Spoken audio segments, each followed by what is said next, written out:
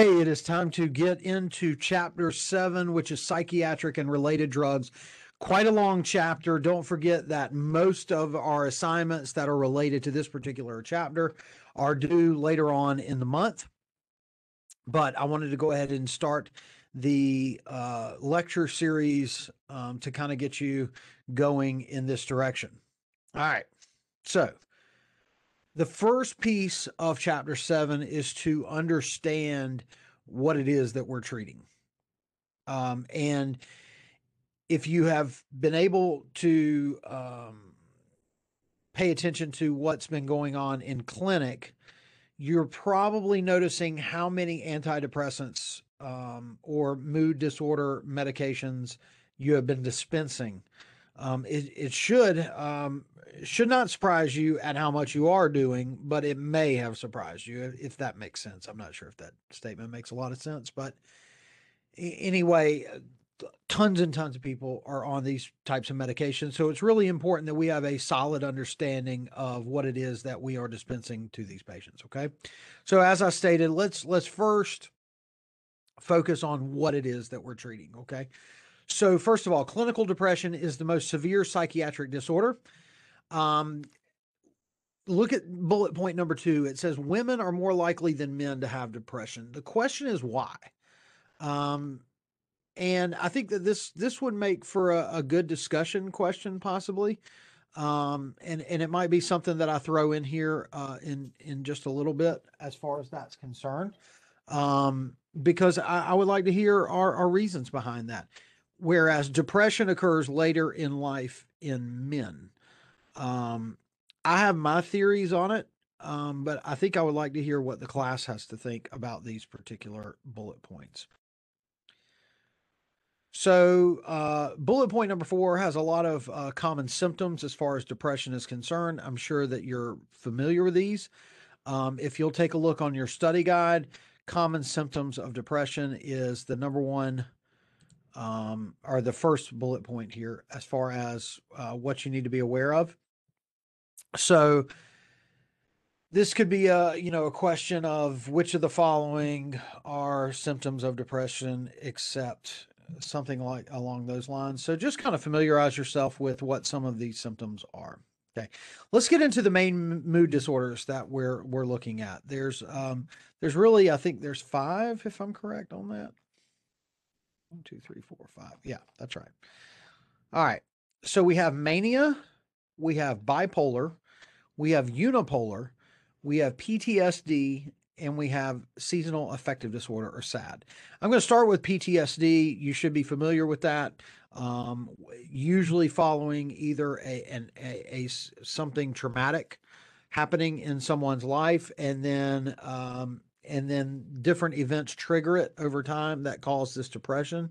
Again, post-traumatic stress disorder is the term. So it kind of is self-explanatory in that regard.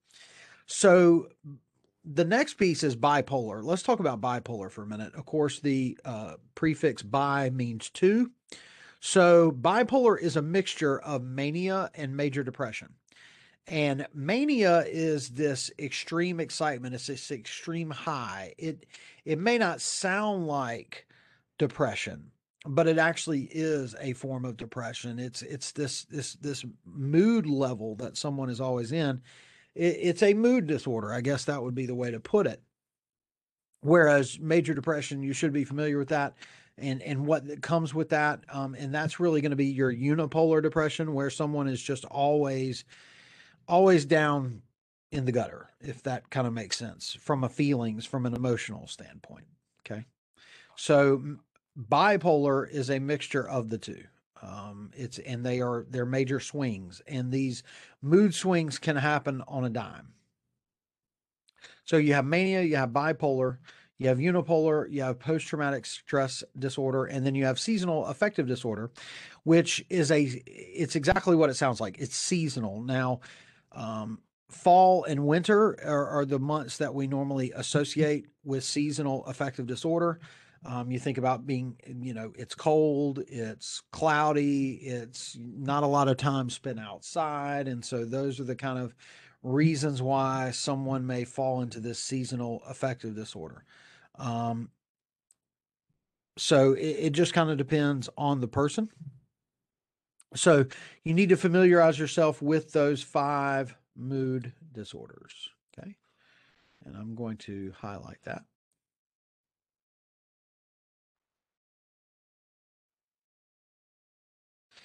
So the 2 main neurotransmitters, if you go back to chapter 2, we talked about different things as far as messengers and receptors and what makes your body tick and why these particular chemicals do what they do and they send different messages to the brain. Well, you've got 2 main neurotransmitters that affect mood or depression, and those are serotonin and norepinephrine. And you're going to hear me refer to these a couple of different times. So you just need to be familiar with what are the 2 main neurotransmitters, what's important for the drugs, or what are the drugs either trying to mimic or block as far as chemicals are concerned. And it's going to be the serotonin and norepinephrine. So there are 4 major classes of antidepressants that we deal with. I'm really only going to focus on the first 3.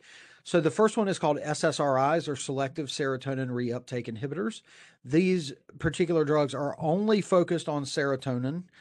Serotonin norepinephrine reuptake inhibitors, or SNRI, and these affect both serotonin and norepinephrine. So right there, the first 2 bullet points, you do not want to take both at the same time. That could be dangerous. And we'll talk about serotonin syndrome in just a minute. And then finally, tricyclic antidepressants, or TCAs. That is another class of antidepressants. Okay. SSRIs, the selective serotonin reuptake inhibitors, those are probably the ones that are the most common that you are dispensing.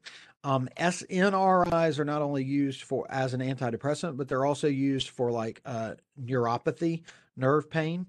They're very effective in that regard as well. Tricyclic antidepressants, sometimes those are used to help with sleep disorders as well. So you just want to make a note of some of those different things that I just told you there. Okay. So again, familiarize yourself with all of these: SSRI, SNRI, and TCAs. Okay. And so I'm going to highlight these, and generalizations are probably coming up here in just a minute. Okay.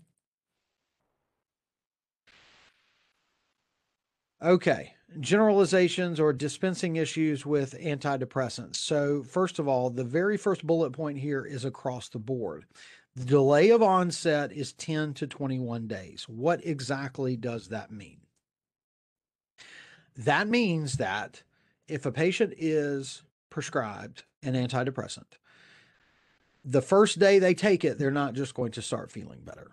It's going to take time for these drugs to kind of settle into the body. Different people react differently. For some people, they may start feeling better after 10 days. For some people, it may take up to 3 weeks before the medication takes effect. So when we as technicians are, giving information to our patients, and we're talking about these antidepressants, I think sometimes when patients are first starting out on them, they're really not sure what it is that they're getting themselves into. And so we want to help them understand it as best as possible. And, in my opinion, the way I always would handle it would be, look, this is not going to make you feel better immediately, but you got to stick with it. Don't stop it. Antidepressants are not PRN medications. They're not supposed to be taken as needed. There's something that's supposed to be taken every single day, and you're supposed to build it up over time. Okay. The other piece of it is antidepressants are not controlled substances. So, anyone who thinks that they're going to get that kind of feeling out of an antidepressant, they're just going to be wrong. Again, an antidepressant is something that over time, it is a bigger picture kind of drug that over time they're going to see improvements in their emotional well-being, in their physical well-being, mental well-being, all that kind of stuff. Okay. Let's see here. All right.